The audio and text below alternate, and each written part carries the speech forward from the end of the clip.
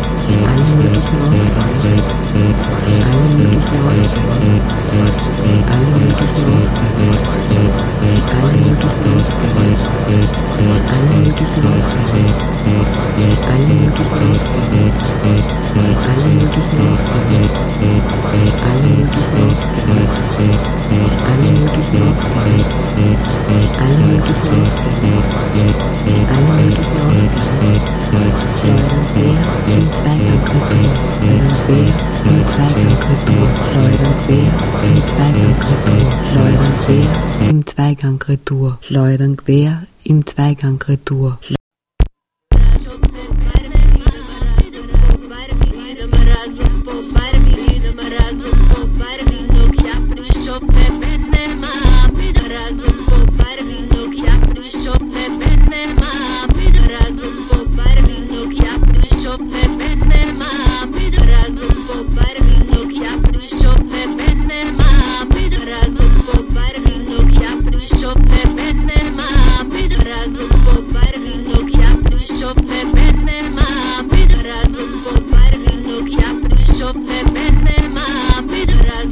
Barvino, que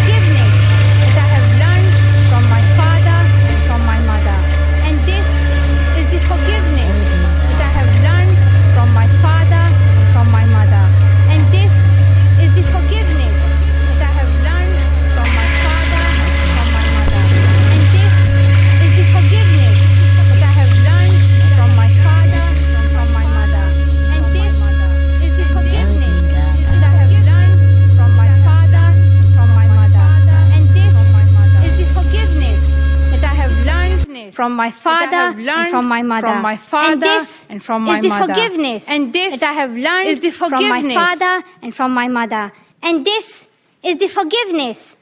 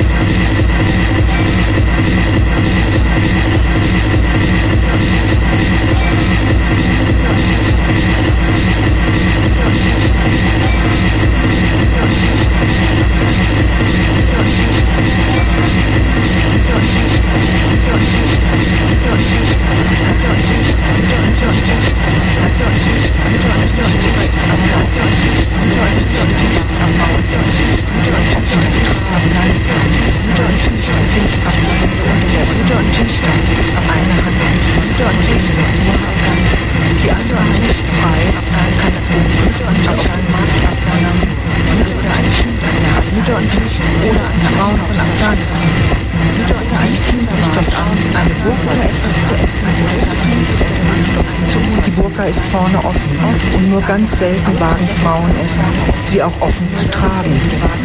Meistens befinden sich die Hände unter der Burka. Eine Hand muss sie von innen zuhalten, die andere Hand ist frei und kann das Obst und Gemüse auf dem Markt kaufen oder ein Kind an der Hand halten oder eine Einkaufstasche tragen oder einen Kinderwagen schieben oder etwas zu essen oder zu trinken unter dem Stoff zum Mund führen. Oft ist eine Hand aber zum Betteln hinausgehalten. Das sind Witwen, die sich und ihre Kinder alleine durchbringen müssen. Mütter und Töchter, Frauen von Afghanistan. Wie fühlt sich das an, nicht erkannt zu werden? Häufig wollen wir unerkannt bleiben und tragen die Burka, um uns frei bewegen zu können. Denn sonst werden Frauen des Öfteren von fremden Männern beschimpft und geschlagen. Also auch bekommen sie auf dem Markt keine Ware oder können ihre Waren nicht verkaufen. Mit der Burka schützen wir uns vor den Männern. Das hat nichts mit Religion zu tun. Mütter und Töchter, Frauen von Afghanistan. Wie viel könnt ihr durch das Gitterfenster einer Burka sehen? Wir können relativ gut und viel sehen. Das Gesichtsfeld ist jedoch eingeschränkt und wir müssen vorausschauend gehen, also die Bodenbeschaffenheit schon von weitem feststellen und uns merken, wo etwas herumliegt und umgangen werden muss.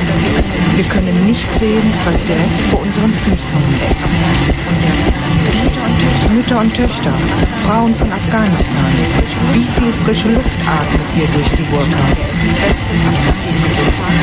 Es ist tagsüber sehr heiß in Afghanistan und die Straßen sind staubig. Wenn wir stundenlang unterwegs sind, müssen wir Essen antreten. Alle Lebensmittel werden durch den sogenannten Rüssel mit der Hand zum Mund geführt. Egal wie fetttriefend, schmierig oder klebrig sie sind. Die Reste setzen sich im Stoff fest und der fängt an zu stinken. Und das atmen wir während des ganzen heißen Tages in uns hinein.